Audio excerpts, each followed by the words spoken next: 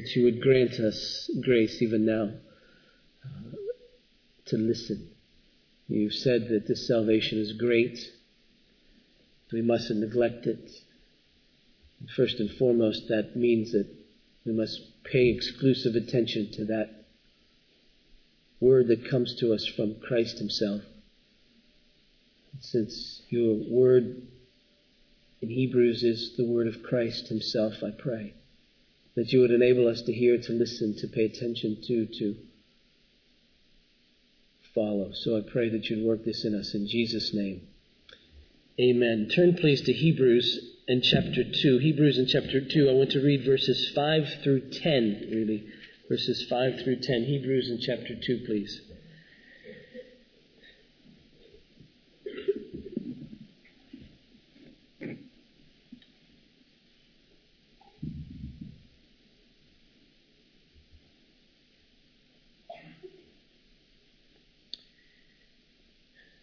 Hear the word of God.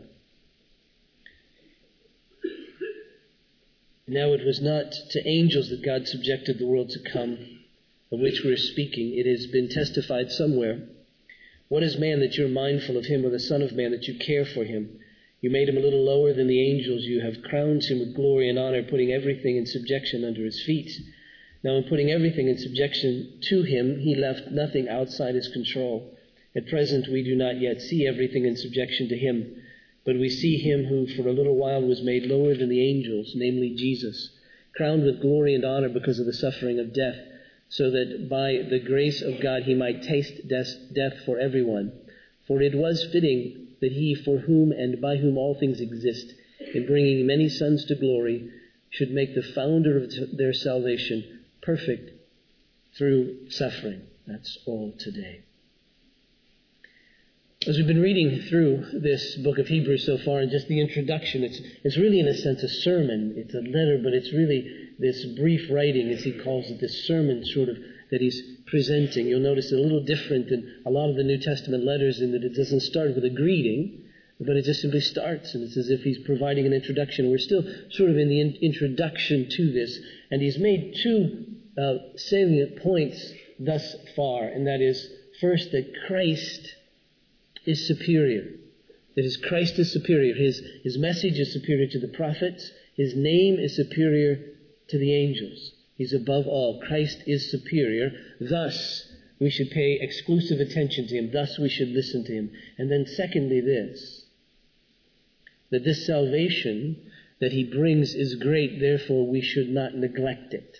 Those 2 points so far, Christ is superior, and this salvation that he brings is great, therefore we should not neglect it. We should pay attention to it. We should not neglect it. And this is an important word to us. In fact, so important, this word, it's a means of grace to us.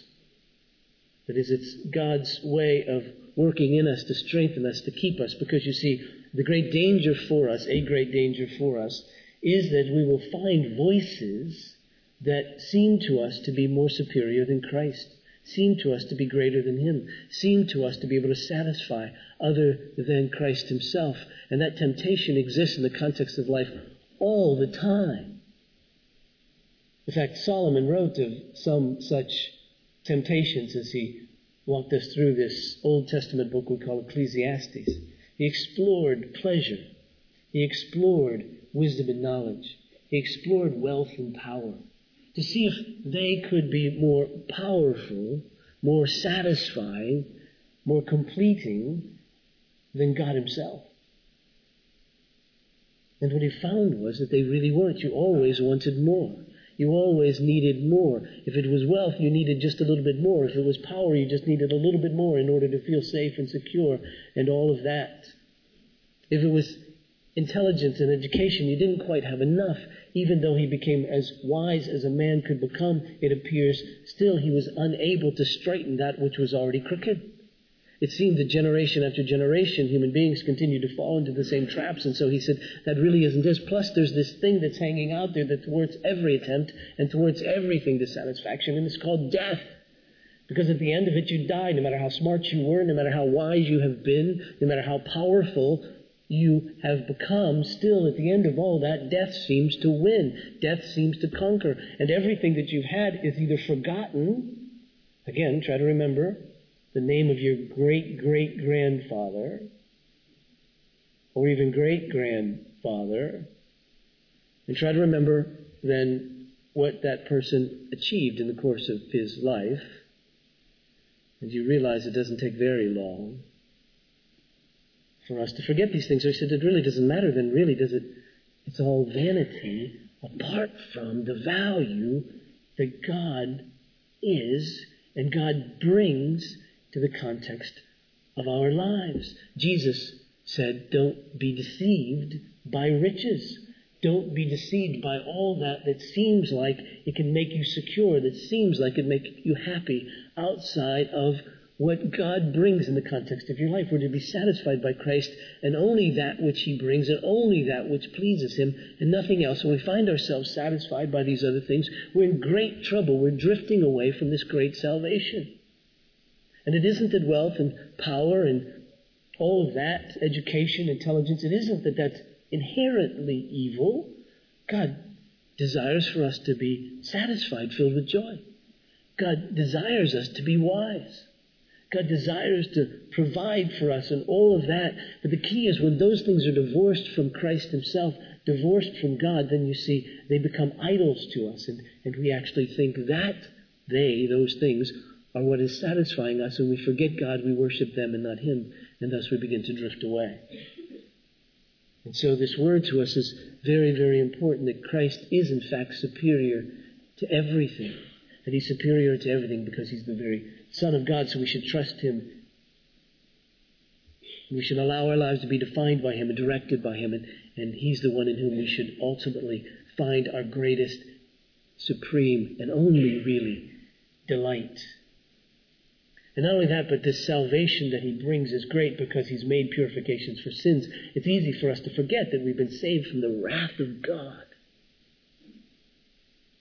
See, that at times, especially when times are good, that we begin to think that maybe we weren't so bad. That maybe the problem wasn't so severe. That maybe we are a little better than we think. And that we really deserve all of this. You remember in Deuteronomy chapter 8, Moses warns the people right before they're going into the promised land. He says, listen, be careful when you come into this land of plenty, because it won't be very long until you begin to think that it was your strength and your power and your wisdom that gave you this wealth, and you'll forget God. See the great danger. And there are other times when life gets so difficult that we begin to think, is it really worth it, this whole salvation? Is it really that great? Because we see people dying and we see people suffering, and we experience that even in the context of our own lives. And we begin to wonder, is this salvation really that great? And so we need to be pulled back. And we need to be reminded that this is the great salvation. You remember maybe Psalm 73, a very significant psalm for us.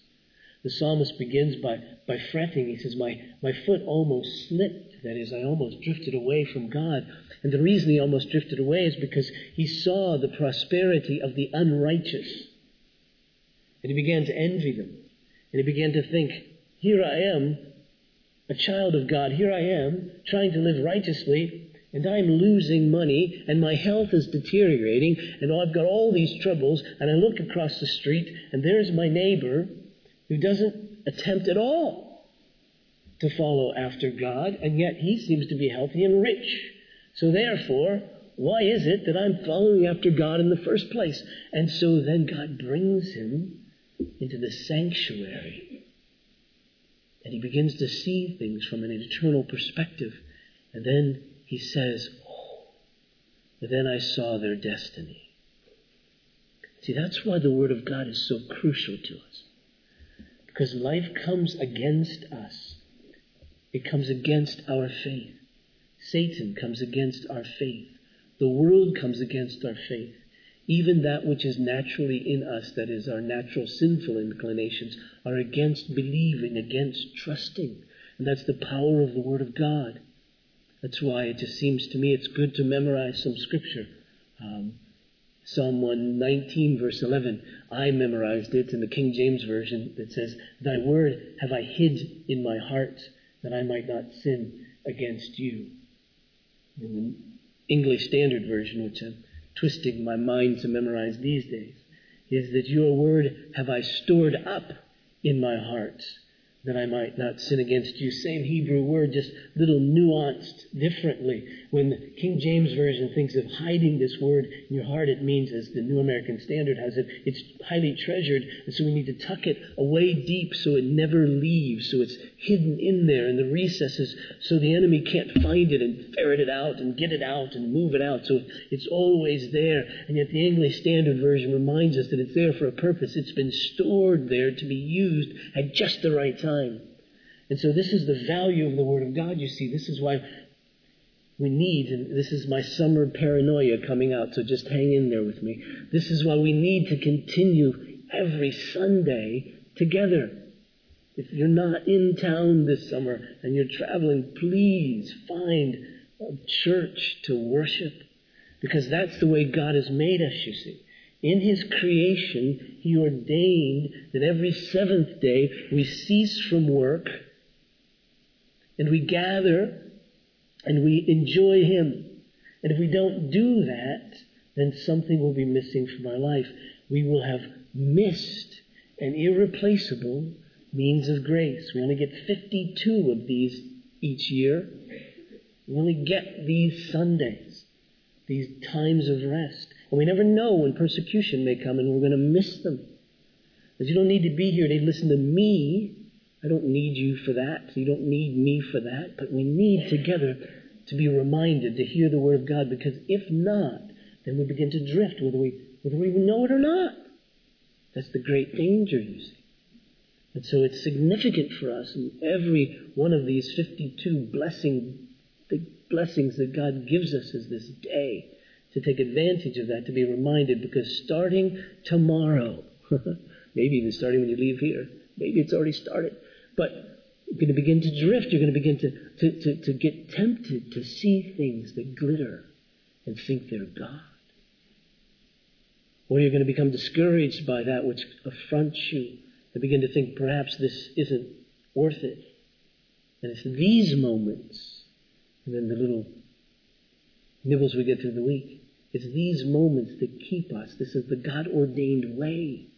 This isn't a holy day of obligation in the sense that God's keeping score and at the end you get a pin for perfect attendance. It's that you need it now as a means of grace in order to walk with Him. So the author of Hebrews says, I want you to know this. This is going to be a recurring thing, perhaps the recurring theme throughout all of the book of Hebrews. That Christ is superior and that this salvation is great. Now, as we come to this particular portion that I read this morning, there's an aspect to the superiority of Christ that we must see, and there's an aspect to the greatness of this salvation that we might miss unless He lays it out for us. So beginning in verse 5, he says now, and if you have a New International Version, it says for, but the point is, given all that I've said, realize this. Given all that I've said about the superiority of Christ, given all that I've said about the greatness of this salvation, you need to know this too. Because if you don't know this, then you might drift away. But if you do know this, this is the kind of thing that will keep you latched on to the superiority of Christ and His great salvation, so you won't be tempted to drift away. So he says, now, it was not to the angels that God subjected the world to come, of which we're speaking. Now, that raises an interesting question. All right? To whom has the world to come been subjected? Well, he answers first in the negative and says it's not to the angels. And so we expect, of course, the answer to be Jesus, because Jesus is the answer to every question that Christians ask. Quite an easy quiz every day. The answer is always Jesus. Somehow it's connected through by Him. And so we expect Him to talk about Jesus. But there is a world to come, and we expect it as this world to be subjected to Christ. Because you see, when we die now, before the world to come comes, when we die now, when believers die now, their bodies decay, either in the ground or by cremation, or if it's death of the sea or under the water. The bodies decay, but our souls/spirits go to be in the presence of the Lord. In 2 Corinthians in chapter 5, verse 8, the Apostle Paul says to the effect, when we're out of the body, that is when we're dead, but before we get our new body, when we're out of the body, we're in the presence of the Lord. And you can read through the scripture in various places, especially in the book of Revelation, and you get glimpses and reports of the souls in heaven. Now, I don't know what a disembodied soul looks like. I think it probably looks better than a disembodied soul. At least I'm hoping. But when the new body comes, you see, then we're certainly recognizable as human beings. And so there's what theologians call this intermediate state. This state of disembodiment. If you read 2 Corinthians chapter 5, those first 10, 13 verses, that's what that's about, this disembodied state. How this disembodied state is better than this bodied state, but not as good as the ultimate resurrected state. You follow that? But after Christ returns, there is a world to come. And it isn't that we live in heaven for all eternity. We actually live for eternity. I was going to say most of eternity, but as eternity comes, then it sort of pales everything else, and I don't know what that does. But we live for eternity on a new earth, with the new heavens around us. For instance, Isaiah spoke of this in Isaiah in chapter 65. In verse 17, as Isaiah is running through various prophetic words, God is speaking through him. And God says this, he says, "For behold, I create new heavens and a new earth, and the former things shall not be remembered or come to mind." And so you get this sense now that Isaiah's on this track. He's talking about the world to come. New heavens, new earth. And then in the New Testament, Peter very explicitly speaks of it in 2 Peter and chapter 3, beginning with verse 13. 2 Peter in chapter 3, verse 13. Peter writes, that was 1 Peter, I better not read that. Then let me read beginning with verse 11. 2 Peter 3. "Since all these things are thus to be dissolved, what sort of people ought you to be in lives of holiness and godliness, waiting for and hastening the coming of the day of the Lord, because of which the heavens will be set on fire and dissolved, and the heavenly bodies will melt as they burn. But according to his promise, we're waiting for new heavens and a new earth in which righteousness dwells." And then we see the fruition of that in Revelation in chapter 22.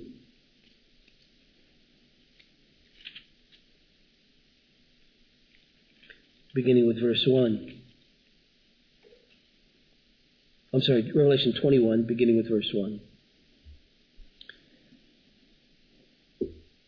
This is what John sees. He says, "Then I saw a new heaven and a new earth, for the first heaven and the first earth had passed away, and the sea was no more. And I saw a holy city, a new Jerusalem, coming down out of heaven from God, prepared as a bride adorned for her husband. And I heard a loud voice from the throne saying, 'Behold, the dwelling place of God is with men. He will dwell with them,'" and so forth. And so what we're anticipating at the very end, you see, when Jesus returns and we get our resurrected bodies and the earth is judged and all of that, and all that's done, there'll be an earth renewed. And there'll be no sin there. Just think about that for a minute. And we'll live there on that earth. And so the question that the author of Hebrews is raising, to whom will this world be subjected? And again, we expect him to answer the question by simply saying Jesus. But he turns us a bit before he gets there. He'll get there, but he turns us a bit before he gets there. And what he does is that he quotes part of Psalm 8, which I read as our call to worship. Turn there quickly. Psalm number 8. And the reason that I say he turns our head a bit is because this psalm, at least in its original understanding, its original intent, isn't about Jesus, but about us. It's about human beings. And so it begins there. And it's a wonderful psalm. It's a psalm of praise for God's creation.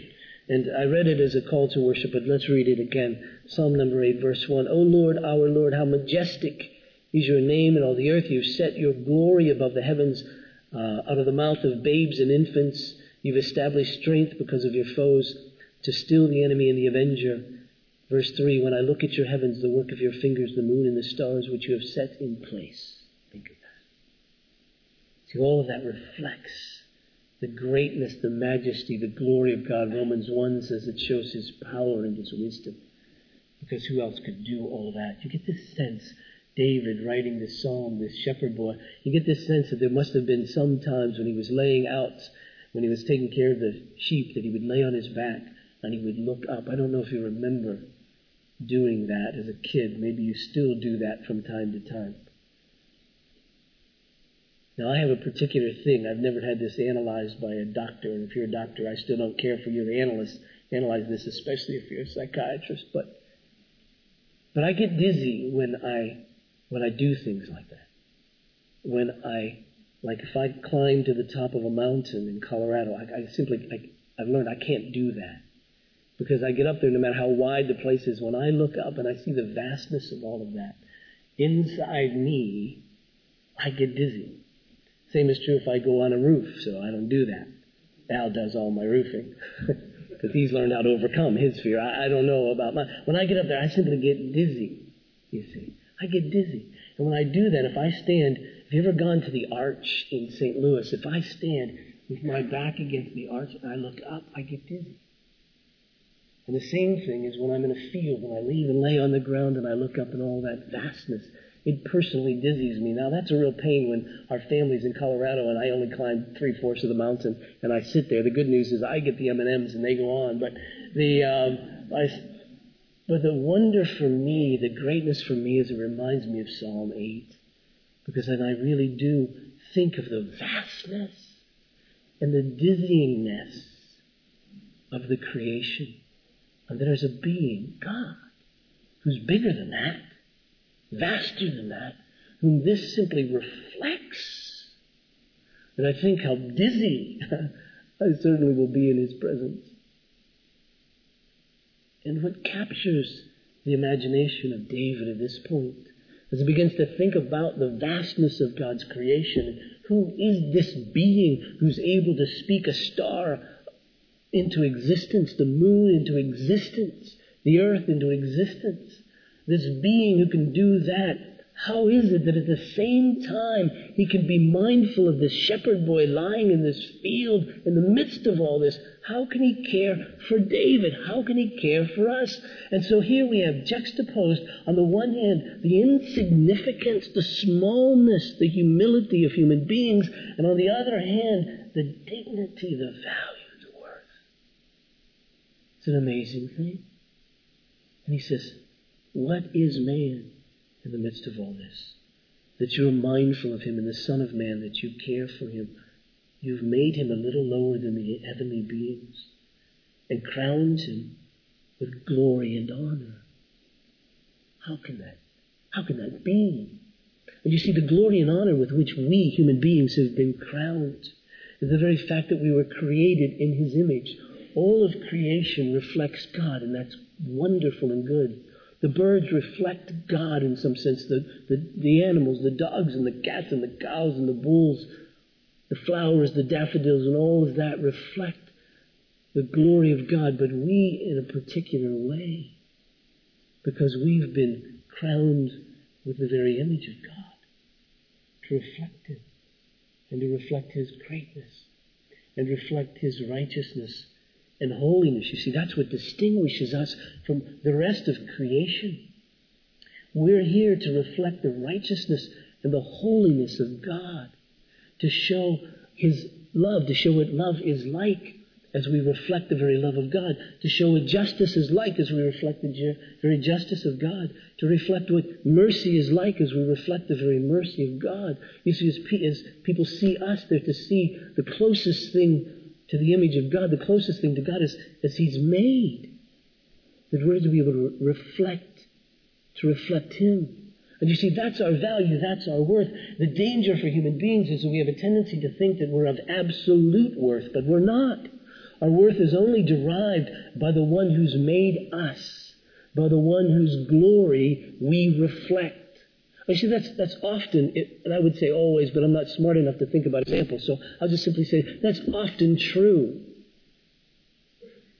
If you hear of a great artist having painted a painting, you want to go see it. Why? Because the painting will reflect in some the glory of the artist. You say, that's a great artist. His work is great. This will be great. When I hear that J.I. Packer or Os Guinness or John Stott or one of these guys has written a new book, it excites me. Jerry Bridges, because I think, this will be great because it will reflect them, because their book is a reflection of who they are.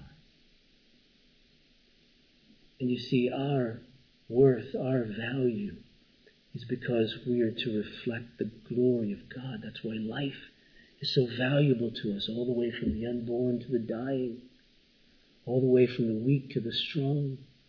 Life is valuable to us. Why? Because it's the image of God. And so David is thinking, how is it that you've crowned us with such glory and honor, that we might reflect your glory? And then he goes on to say this, you've put all things under his feet. Turn quickly to Genesis in chapter 1.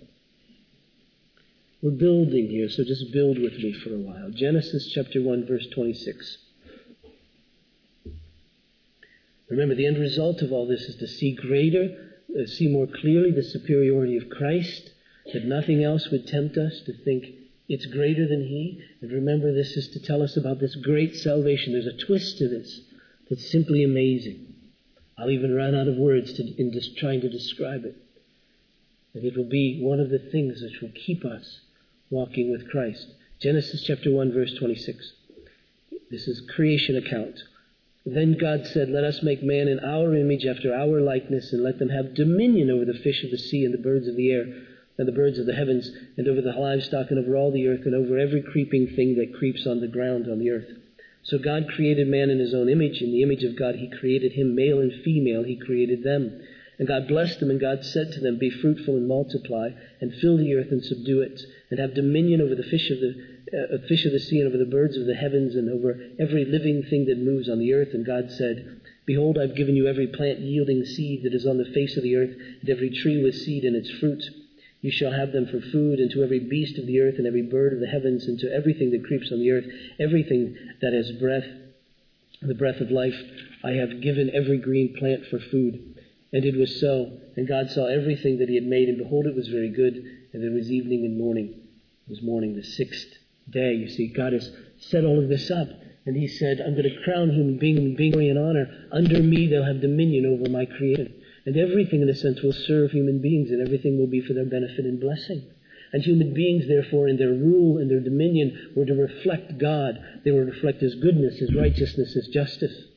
And they were to rule like that. And they would have the knowledge that everything that God had created would be there for their good, for their benefit, for their blessing.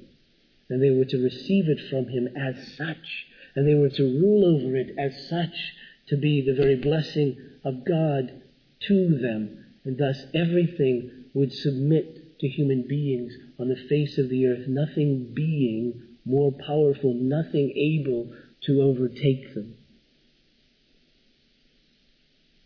Keep your finger there. Turn back to Hebrews in chapter 2. Because we're finished with the quote that the author of Hebrews takes concerning Psalm 8. So in the middle of verse 8, let me just begin with verse 6 just to catch us up so you can see this quote. It has been testified somewhere, what is man that you're mindful of him, and the son of man that you care for him? You've made him a little lower than the angels. You have crowned him with glory and honor, putting everything in subjection under his feet. And then backs off from the quote, describes it like this. Now, in putting everything in subjection to him, he let nothing outside his control. All right, we understand that in the context of Adam and Eve, that nothing was outside their control on the earth. At present, we do not get everything in subjection to him. And we would agree with that as well. I mean, think about our lives. Not everything is in subjection to us. And the reason not everything is in subjection to us as it once was for Adam and Eve is because they sinned, and now we live in a fallen world as fallen people. You see, when Adam and Eve sinned, everything got turned on its ear. And while they still had the inclination, dominion, and that still was their place in the context, no longer was righteousness within them that they might rule in righteousness and holiness. And thus their rule then became a rule of deceit, a rule of wickedness. And thus we see in the context of human beings, on the face of the earth, the rule is that often of exploitation of the poor by the rich, of the ignorant by the intelligent, of the weak by the strong. We see that all the time. We see little cooperation in the context of love, but yet a movement of self-interest and self-centeredness, and all of what was to be has been turned on its ear. This is that. We simply see it. And we understand that because of the creation, the curse that fell caused the earth and the world to fight back in a way that often it would win. That in the context of human relationships of husband and wife, there was no long natural love of headship and submission, but yet there was contention that would enter into the marriage relationship. And even though Adam and Eve were to be fruitful and multiply, and every human being after them, now within the context of childbearing, there would be pain, because you see, it wouldn't just be a natural dominion, a natural subjection, this childbearing. Now it began to fight back. And we would also realize that the ground was cursed, and so making a living and growing things and being able to eat and being able to materially prosper would be difficult as well. And that isn't to mention even all the natural disasters, tornadoes and hurricanes and earthquakes and all of that which come against us, over which we seem to be not so powerful. And our inclination still is to take dominion over all of this, but we realize no matter how much we produce and how much we make and all the antidotes to every difficulty that comes our way, still there's another one that comes. Life is like a computer virus, isn't it? That every time we get one figured out, another one comes. We have to figure that out as well. So we always feel behind the eight ball. We don't feel as if we're in dominion, that we can stand up and beat our chest and say, we've got this under control. There is that one thing that seems to win all the time, and that's death.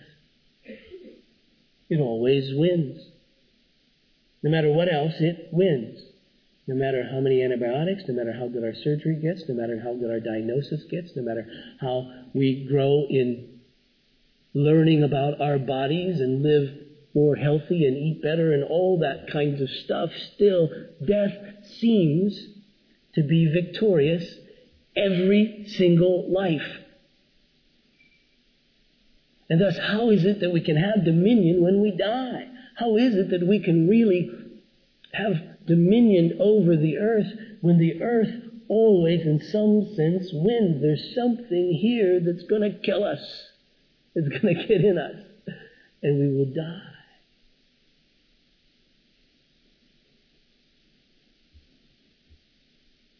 So we do not see, at the present time, all things under our feet in subjection to us. As you would expect reading Genesis 1, it was true for Adam and Eve, because the fall came that turned everything on its ear. And so the question is then, what is man? What is mankind that God is mindful of us? Well then, as we're reading along, middle of verse 8, now in putting everything in subjection to him, he left nothing outside his control. At present, we do not yet see everything in subjection to him. Then verse 9 says, but. That's always the but. See, Jesus is always the but of the sentences throughout the Scripture. It's always the but Jesus, or always the but God. It's always this but. Verse 9, but we see him who for a little while was made lower than the angels, namely Jesus, just in case we miss it, I don't want to be too subtle here, but we see him who was made for a little while lower than the angels, namely Jesus, crowned with glory and honor because of the suffering of death, so that by the grace of God he might taste death for everyone, for it was fitting that he, for whom and by whom all things exist, in bringing many sons to glory, should make the founder of their salvation perfect through suffering. See, all of a sudden, as always, our attention is turned from us to God. Our attention is turned from us to Christ. And it's saying, listen, this is to be true of you, and look at how you failed. Look how the fall blew all of this. Your great creation was marred. The image of God that you're to reveal, to show, to manifest, and having dominion over the earth has been tainted, has been broken. So what is the hope? The hope, of course, is Christ. He comes, and He's made like us, a little lower than the angels. He's made like us.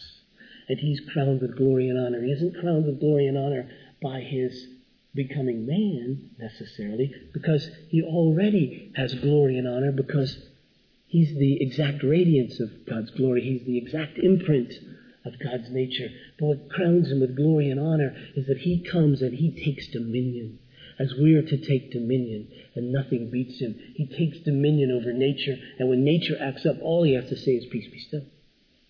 He has dominion. Nature doesn't beat Him. The disciples in the boat with Jesus were overtaken by nature. They did not have dominion. And I don't know about you, but when I was a little kid, we used to play Jesus games all the time. Please forgive us. But we would try to walk on water.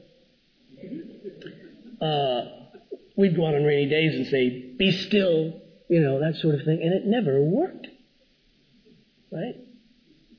Because we didn't have dominion. It wasn't subjected unto our feet at that point in time. But you get the sense, and I don't know if this is true, this may be going too far from Scripture, but you get the sense in the Garden of Eden, Adam had a measure of control. He had dominion over that place.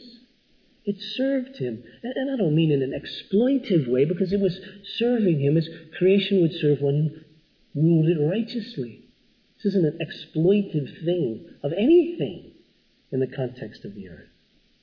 That's just simply the way it was meant to be. The earth was happiest, if we could say that, when it was blessing Adam, but then turned against him in the context of the curse. And Adam turned against it and began to rule unrighteously. Now Jesus comes and He takes dominion. He says to the storm, be still. He takes dominion over hunger, and He takes just a little bit of bread and a little bit of fish. You got the sense that Jesus didn't even need that, but He just sort of was helping them as an object lesson. This is what I'm going to do. But you got the sense that He could just make the rocks into bread if He really wanted to, or anything. He took dominion at that point in time. You're hungry. That's all right, because the ground isn't going to keep you from eating. The weeds aren't going to fester in such a way that it'll keep the wheat from growing. And so here's food. Took dominion over unrighteousness and wickedness by living righteously, loving and revealing the very mercy and justice and grace and love of God. And nothing stopped Him. When unrighteousness would rear its head, when temptation would come towards Him, He would just stop it. And He would move along righteously and overcome it. When sickness came, He could speak a word and it would be healed. When death came, He would speak a word and someone, Lazarus, would become alive. And even in the context of His own life, even as He died, He conquered sin and death. At that moment in time, He conquered everything that kept us from the very place that God wanted us to be, which is in the very bosom of God, which is in the very presence of God, which is in the very heart of God, which is in the very place that He had for us, and that is to take dominion over the earth. And that, you see, is amazing, this great salvation. To whom is the world to come subjected? The answer is Jesus / us. Now that's an amazing thing. Because you see what Jesus has come to do. And this great salvation is restore to us all that was lost by the fall. To restore the relationship with God that was lost by the fall. So there's no longer any hostility between Him and us. That we're together. He made purifications for sin. He saved us from the wrath of God. But not only that, the author of Hebrews is telling us that's great. But the greatness of the salvation also includes a day when the world to come comes. And in the context of the world to come, when it comes to realize that all of creation will go back to be doing what it was made to do, and that is to bless us. And that's just unspeakable. I don't even know how to say that in a way that doesn't sound arrogant, in a way that doesn't sound prideful, in a way that doesn't sound wrong. It just is right, because that's how the Bible begins and that's how the Bible ends. For instance, turn to Romans in chapter 8. In verse 16, you can begin with.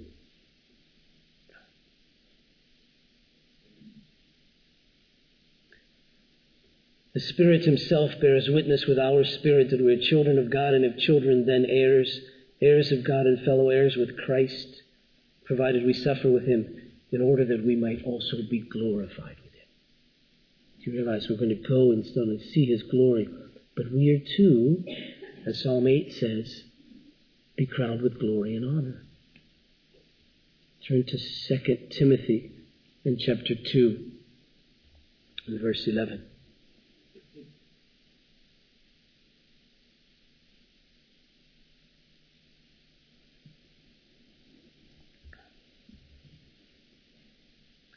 The saying is trustworthy, for if we have died with him, we will also live with him.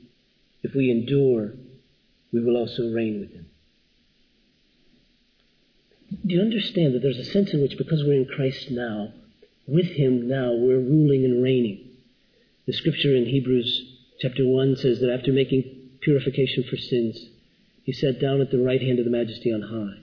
Ephesians chapter 1 verse 21 says that God exalted him above all things and made everything in subjection to him under his feet. But then in Ephesians chapter 2 verses 5 and 6 we're reminded that we've been seated with Christ in heavenly places. You get the sense that this is beginning even now, that spiritually we rule and reign with Christ. We still don't see everything under our feet. In fact, we don't even really see everything under his feet. Well, it just doesn't look that way, does it? Death still happens. But yet even now we realize that we're ruling and reigning with Christ. We're ruling and reigning with him as we pray.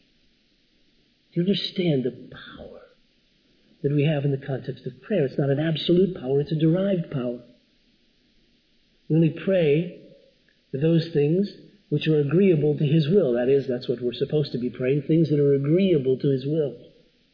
And you see, as we do that, there's a sense in which we're ruling and reigning with Christ even now. As we give out the gospel, the very power of God unto salvation to all who believe, that comes from our being united to Christ, being seated with him in heavenly places, if you will, spiritually, as he rules and reigns. And so, as we give out the gospel, you need to have in your mind the very fact that this is ruling and reigning with Christ, that this is the Word of God, and it's powerful, and as it seeks its own, it brings salvation. And that we have a part of in some sense, in ruling and reigning with Christ over the salvation which he brings. And even as we live righteously, do you understand that we're ruling and reigning with Christ in the context of this earth, that the reversal of what he brings is starting now in the transformation of our own lives. And even as we rule and reign righteously, as we stand up against hatred and injustice, and as we bring love and mercy in the context of people's lives, do you understand that's ruling and reigning with Christ? All of that encompassing the kingdom of God, his rule. That gave you about 3 weeks of theology. Just kind of. But we rule and reign with Christ even now. But in the world to come, we'll rule and reign with Christ in a way where nothing fights back. Right now, we rule and reign in the context of even suffering. And we live by faith, trusting that because Christ rules and we with him, that everything will work together for good. That's an act of faith. We don't see, and we don't see how that's going to happen necessarily. But yet we trust that that's happening. That in the midst of this, as we live with Christ and him and us, that everything is subjected to him and therefore to us in such a way that good will come. But a day will come when there will be no suffering and the world is happiest and we're most joyful and God is ruling and us in Christ over the world and everything it brings. It delightfully brings to our good. Turn to Revelation in chapter 22 in verse 1.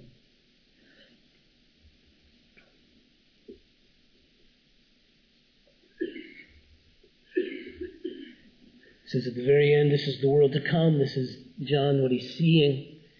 Then, turn to this because you need to see this. This will be a passage that will get you through life.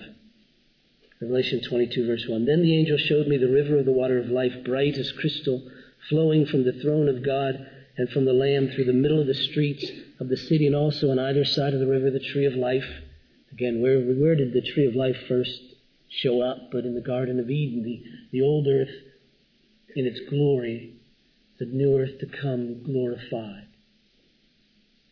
The earth new, the earth renewed, all right? Still the tree of life. On either side of the river, the tree of life with its 12 kinds of fruit, yielding its fruit each month. The leaves of the tree were for the healing of the nations. No longer will there be anything accursed, but the throne of God and the Lamb will be in it, and its servants will worship him. And they will see his face, and his name will be on their foreheads, and night will be no more. They will need no light of lamp or sun, for the Lord God will be their lights, and they will reign forever and ever. Collectively all. Us over the earth under God. And you may say, convince me.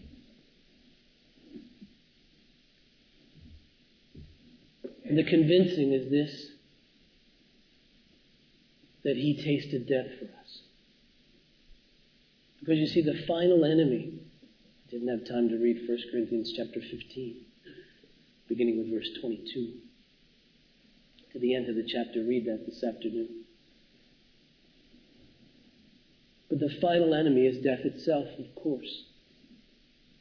And death still comes. Difficulties still come. And thus we live by faith. We live trusting that all this is true. And the word to us is that Jesus tasted death for us, and therefore we made purification for sins. Therefore we're forgiven in him. Therefore we're seated with him in heavenly places. Therefore we begin ruling and reigning with him now through prayer and the gospel and living righteously. And the day will come when he returns and the world is renewed, and we'll find our rightful place precisely where we need to be. And that is dominion over the earth blessing us, and us blessing God. And all of this is predicated on Jesus conquering not only nature, not only unrighteousness, not only sickness, but death. And there was a night that Jesus met with his disciples, and he took bread, and after giving thanks, he broke it, and he gave it to them, and he said, "This is my body which is given for you. Do this in remembrance of me." And in the same way, he took the cup.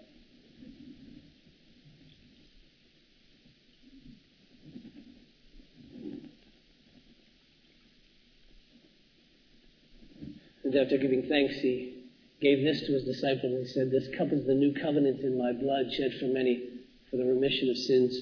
Do this in remembrance of me." And one of the things we must remember is that when he tasted death for us and brought forgiveness of sins, purification of sins, he restored, began the restoration process of everything that was lost. That's how great this salvation is. Great.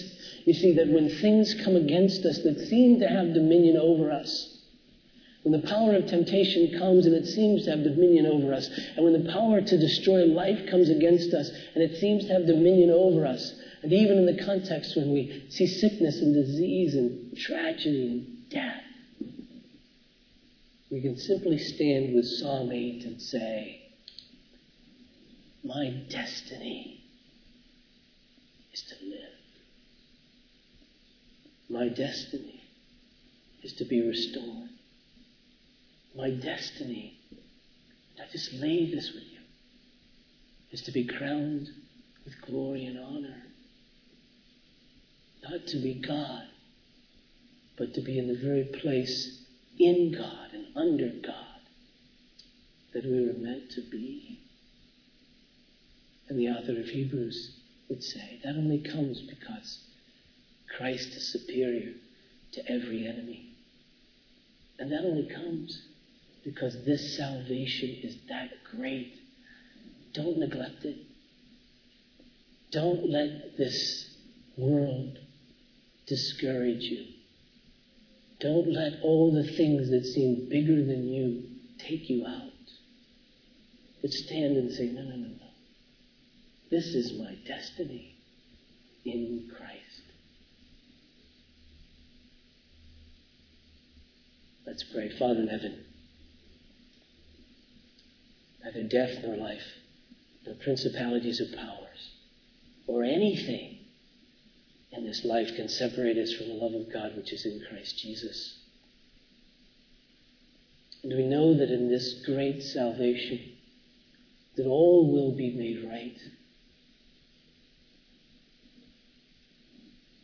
And what are we that you're mindful of us, even to crown us with glory and honor, the image which you're restoring in us now, the dominion that we shall know. It is a great salvation, even too great for us, even, I suspect, to imagine, but imprinted deeply upon us so that we might walk with Christ. Take this bread and juice, I pray, right now, and set it apart for your use. And you've told us what use you have of it, and that is that we might experience Christ here with us through it. And thus I pray that you would grant us faith to believe that he tasted death, that we might live and rule and reign with him. Do that, I pray, in Jesus' name. Amen. I remind you that this table is not the table of Grace Evangelical Church, but it's the table of the Lord, and he invites to it all those who understand themselves to be sinners in his sight, that is needing purification from sins. Sinners in his sight without hope except in his sovereign mercy. And you receive and depend upon the Lord Jesus Christ as he's offered to us in the gospel, that is the very power of God unto salvation to all who believe. And you believe. And that you desire now to live a life as becomes a follower of Christ, and I would add, anticipating that day when you shall see it. So I invite these two sections to come down this aisle to my left, these two down the aisle to my right. Take a piece of bread, dip it in the cup, and if it helps you, think this: he tasted death for me, and then taste his. Please come. Pray with me. Father in heaven, I pray now that all the benefits that are ours, because we are the ones who are the sons that Christ will bring to glory, those for whom he has tasted death. And I pray that individually together we can stand before everything that comes against us to destroy us, be it temptations from Satan, be it the oppression of others, be it the indignities which we suffer even as we walk with Christ in this world, for those who don't understand and those who stand against us. And even as sickness comes and even as death comes, that we can stand knowing that that which comes against us is not our destiny, but our destiny in Christ is amazingly to be crowned with glory and honor. And we know that we will throw all of these crowns at his feet, for he is the King of kings and the Lord of lords. May we walk in all that and live right there. And Father, we even pray as we give this morning, even as our offering is given, I pray that this kingdom of God rules and reigns through this giving, that it goes places that will help bring the kingdom to relieve difficulties and distress, most especially for those who are ensnared by Satan and ensnared by sin and under the curse. And I pray that it would free the captives and bring them to Christ. And we pray this in Jesus' name. Amen. The response to our benediction is to sing together the doxology. Please receive this as God's benediction. Now to him who is able to do immeasurably more than we can ever ask or imagine, through his power that is at work within us, to him be glory in the church and in Christ Jesus, both now and forevermore. And together let us sing.